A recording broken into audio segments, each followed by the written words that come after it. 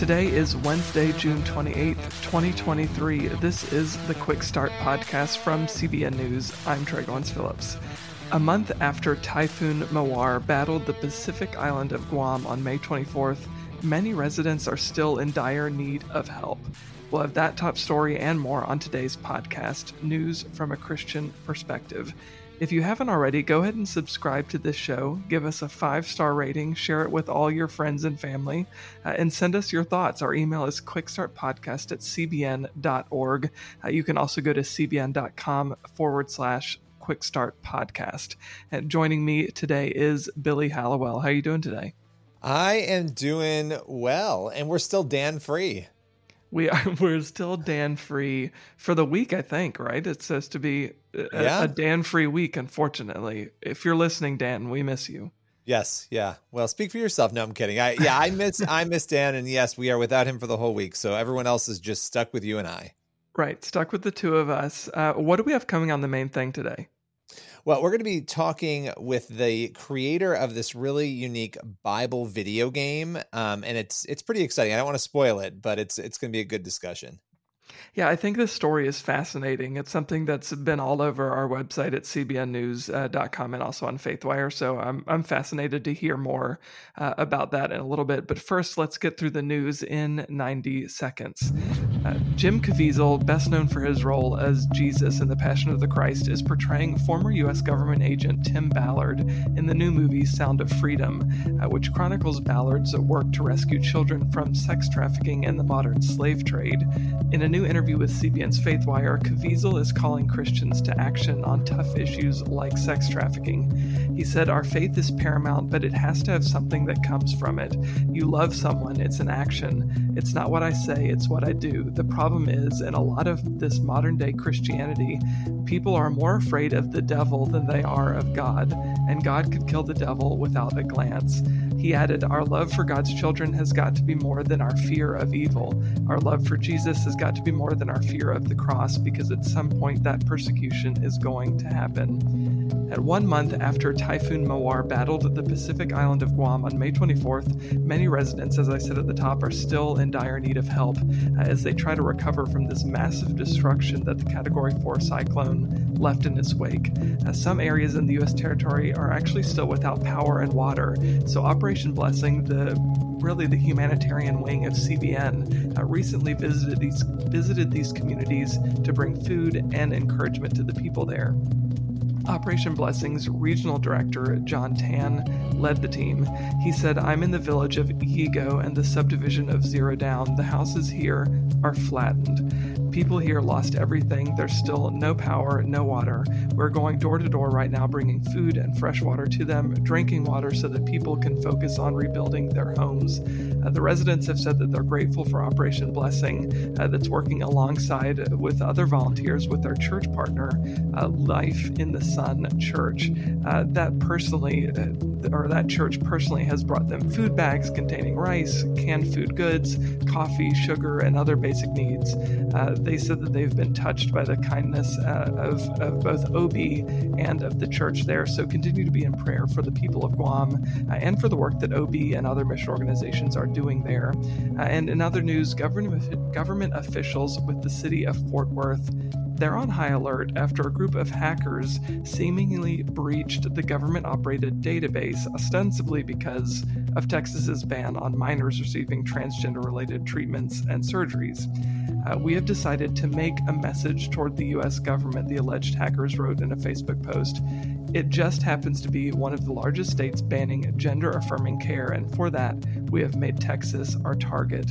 The city's IT director said that no sensitive data was released in the hack, and that a ransom has not yet been demanded.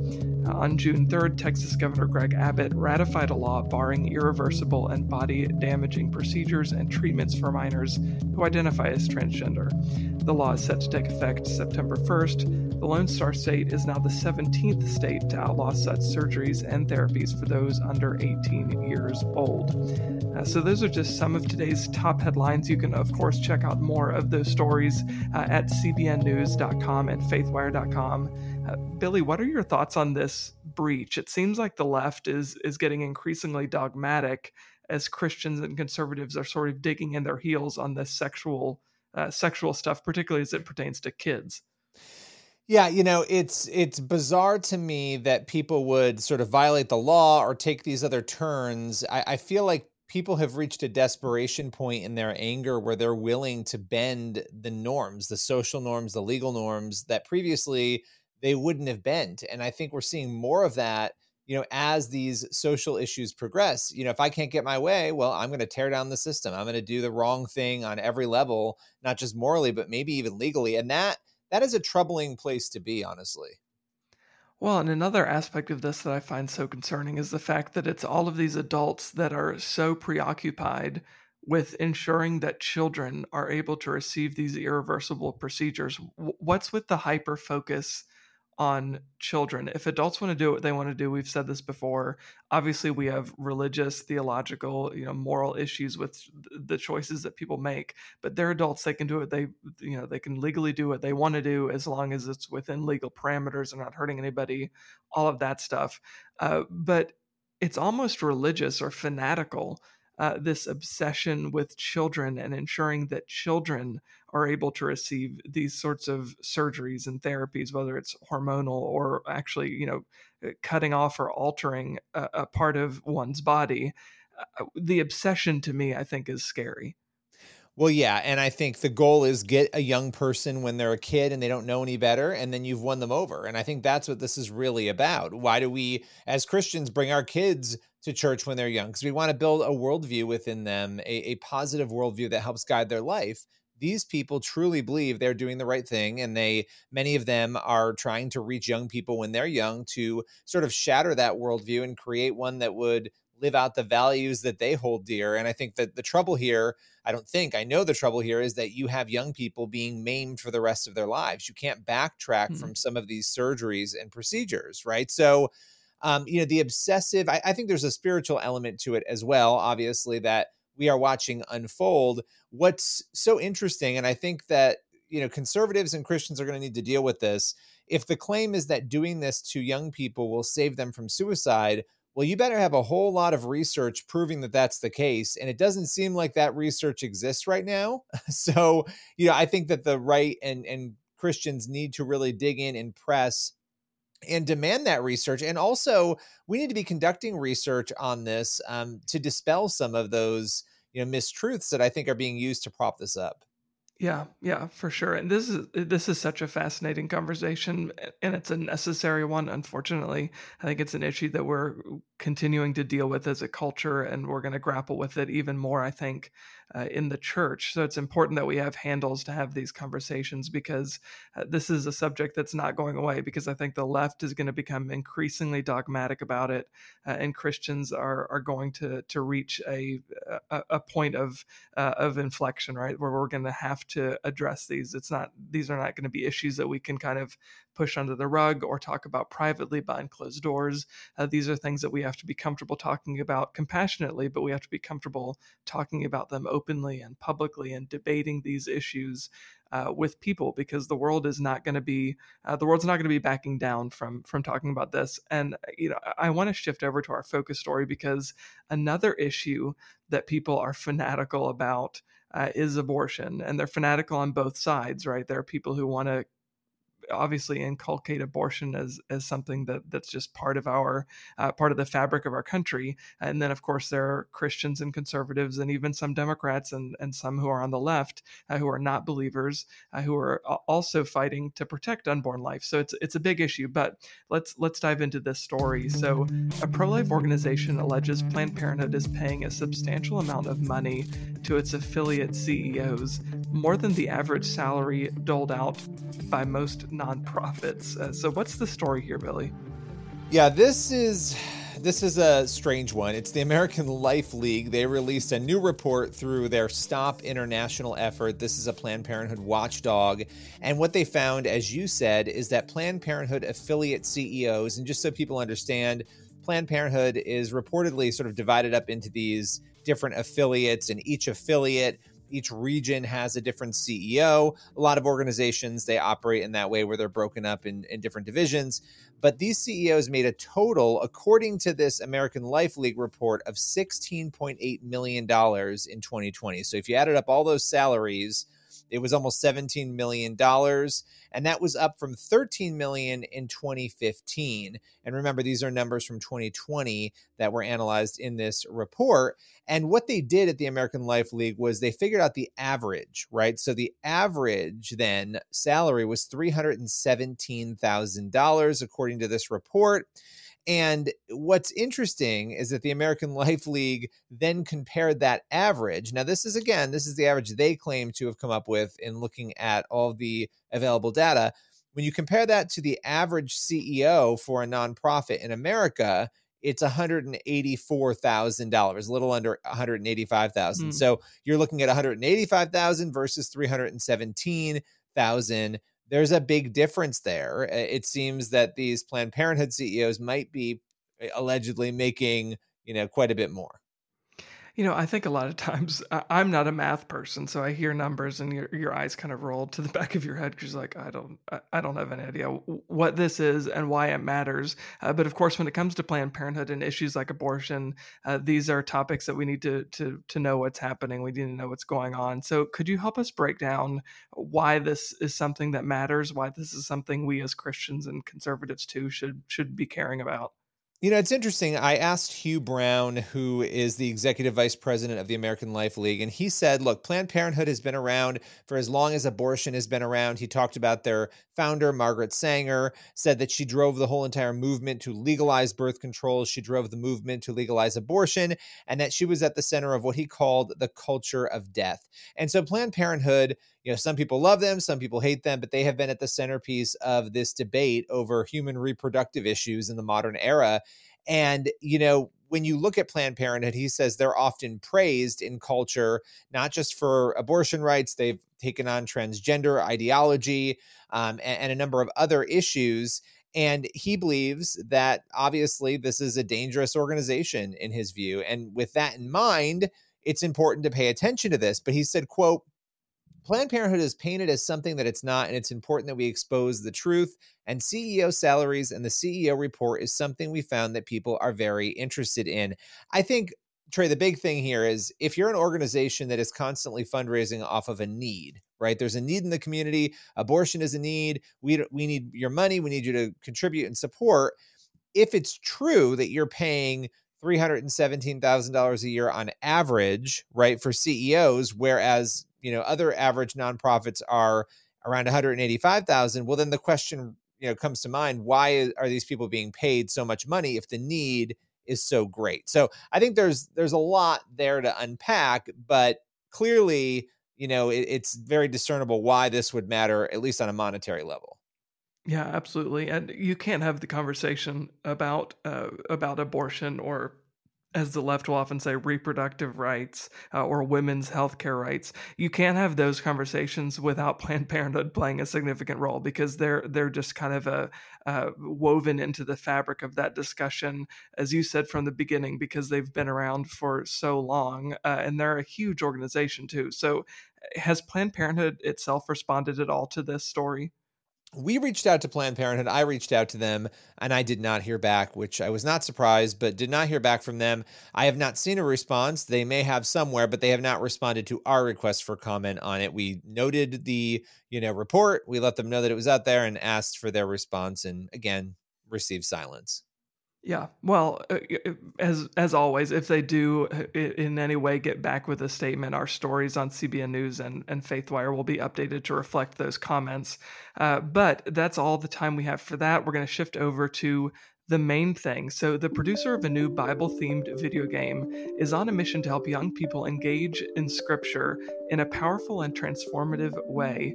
Arv Soley, one of the producers of Gate Zero, a new game that recently blasted past its crowdfunding goal, sat down with CBN's Billy Hallowell, the guy we're talking to right now, to discuss why he believes the game could have a transformative impact. That's today's main thing. So you are part of the team bringing together this new Bible-based game called Gate Zero. Tell us a little bit about it. Yeah, so first of all, we really want to dive into creating a video game for the younger generation to be able to experience Jesus and to be able to get familiar with the stories and the events from the Bible, basically. So we see that this game might be the only Bible some people read. So that's basically what we want to do. We want to take players back to origin, back to zero, and make them able to dive into this huge world of the biblical stories and events, basically. Yeah, and this is something you've mentioned a couple of times here, but young people and making sure you're reaching young people with a biblical message. A lot of people love video games, not just young people, but where did this idea originate? Where did you guys come up with Gate Zero? Yeah, so me and my team have been working with creating content for youth camps and for the younger generation for years. And when we were planning a Easter camp in 2020, we had this concept of making an interactive Bible study tour inside of the temple. So we were planning to have an interactive way of showing the different aspects of the temple, and kind of connecting them to the letters to the Hebrews, which have been which they studied for months before. But 3 weeks before this event was going to be held, COVID came, so everything was just cancelled, and we were there with a model of Second Temple and didn't know what to do with it. So then we found out that okay, let's try to find another way of using it, and maybe we can do this. We have dreamed about for years to create a game out of this. So then we started with a team of 3 people with concept development and trying to figure out how could this possibly be used in an extensive way. So we used about a year or something with concept development and also prototyping different stuff. And in 2022, we ended up with a huge prototype, which was then used again for the same youth group. But now they were not only doing Bible study, but they were actually gaming inside of the Bible. You know, so many negative things came out of COVID or happened during COVID, but in the case of Gate Zero, it seems like your team was actually given the ability to work on this game. It actually opened up a door for you to do this. Would that be accurate? Yeah, exactly. So yeah, COVID was in most ways completely negative to to a lot of things, but for us, we decided early on to try to turn it around and make it into something that we can something positive. And then we started out with this, and yeah, it helped us to think in other ways and think new and think over again. How can we use what we already have in a new way? A lot of young people today, they're losing their faith. We're seeing headline after headline in the West. We're seeing that in America, also in Europe. In light of that, and in light of what you're trying to do, why do you believe that Gate Zero is a really important resource for young people in today's world? Yeah, so we believe that the younger generation, they need to get familiar with the Bible, and they need to at least when they are taking decisions in life, they need to be able to understand what on what ground they are taking the decisions. So we see the gaming medium as a really effective way of giving them like context, telling the stories, and also interact with the stories and events. So in that way, they are able to understand the significance of the message that Jesus came with, so they can actually more easy understand it and also understand it better, basically.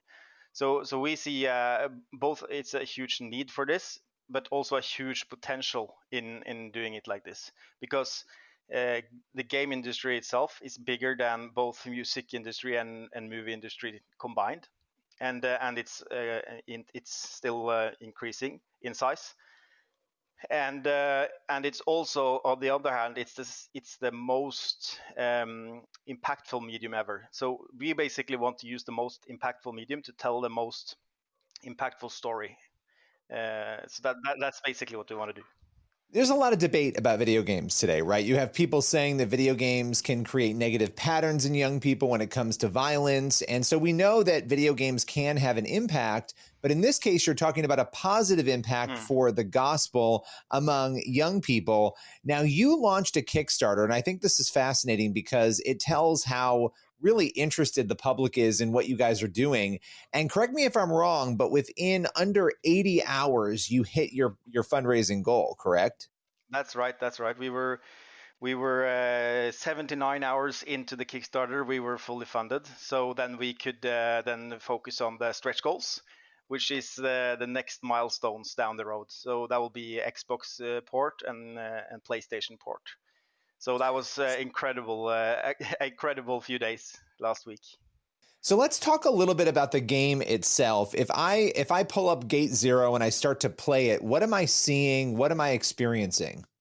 Yeah, so you start out in year 2072 in a fictional dystopian world of into the future. And from there, you are basically taken on a quest or a mission for your late grandmother, which was a very good and God-fearing woman. And she has a kind of a mystery that she wants you to solve, which is her so-called pearl. And you are going from there back in the time machine that Hector, your cousin, made. And going back to ancient times, 2,000 years back in time, kind of jumping over 2,000 years of history and back to the source and back to kind of hear and see for yourself what actually happened. And there you are going to solve mysteries, explore the world. You are hiding from the Romans, and you are collecting stuff in this world, and also meeting Jesus. That's the biggest part. You are going to meet Jesus and the disciples, and to talk to them, interact with them, and also experience the events. We're making something called cutscenes, which is small videos or animations where we play out the different events, so you can actually see them for yourself and hear and also interact with those stories. So a lot of people right now who are seeing this or listening to it, they might be wondering, okay, well, how do I get my hands on this game? How do I play it? So tell us a little bit about the timeline for completing the project.